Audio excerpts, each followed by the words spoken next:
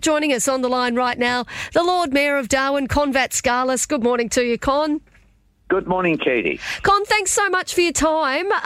Obviously, this vaccine mandate is looming. How is that looking from the council's perspective? It's looking very good. Actually, we've got a very small number of people that express concern about vaccination, some for their own reasons, some they've got medical situations.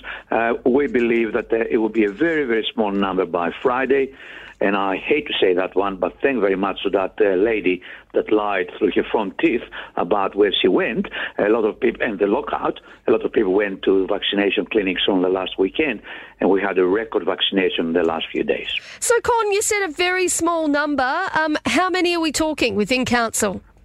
We believe it will be less than 10 at the moment, that actually for their own reasons don't want to vaccinate, but I don't know what they will do. I don't know what the conviction is, how strong it is, and if they've got other ways of actually find a job, because mandatory vaccination is throughout the territory.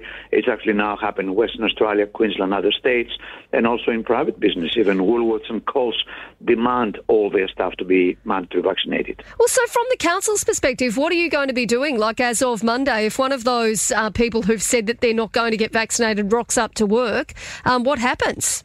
We've got 377 employees. We will continue to provide services as usual. The number of that we're talking about is so small, it won't have any impact on our services. Our libraries are open. They were open during the lockout, and they will continue to be open on Monday and from there on. Rubbish will be collected, parks will be mowed. Every service we provide will continue to be provided.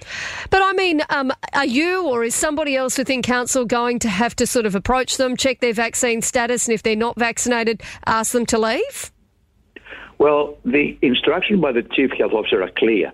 If you're not vaccinated by Friday the 12th, at least the first vaccine, you can't go to work. If you turn up to work, you get in this building, you get $5,000 fine. If we turn a blind eye and let them to come into the building, we face a $65,000 fine. This is not something that is our discretion. This is the law of the territory. We have to comply with it. Con, are all those aldermen vaccinated? I believe all of them. Some of them, they had the first vaccine last week. My information is that everybody has at least one vaccination. The majority has two. Now, on to something very different. I understand that there's talk at the moment of an avenue of Poinciana trees.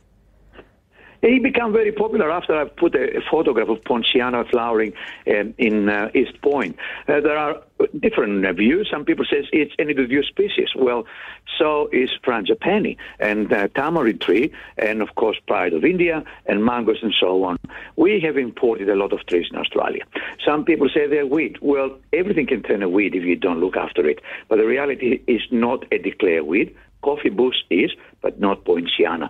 If you plant trees, you look after them. We have them in our gardens. We've got in our public spaces. And most importantly, they don't fall down during cyclones. I like Poincianas. Other people don't. But again, it has to be a difference of opinion. I think Poincianas add color to Darwin. Some of our native trees, they don't have these colorful flowers. Let's make Darwin different. You go down south and you see avenues of jacarandas or avenues of golden showers. We don't want to be boring. Let's put some colour in our life. And so, Con, what are you going to do? Have these beautiful, colourful red trees everywhere, or what are you planning? No, we can actually do we planted Pride of India in Daly Street. Now they're flowering. When you travel there, you can see the beautiful pink, purple flowers coming out. I think Goida Road will look great if we plant Poincianas there together with the frangipanis. Adding colour to our suburbs, it would be a great opportunity. And so there's, at this point in time, no specific place where you want to sort of see this avenue of Poincianas, but it's something that you'd like to see in lots of different areas.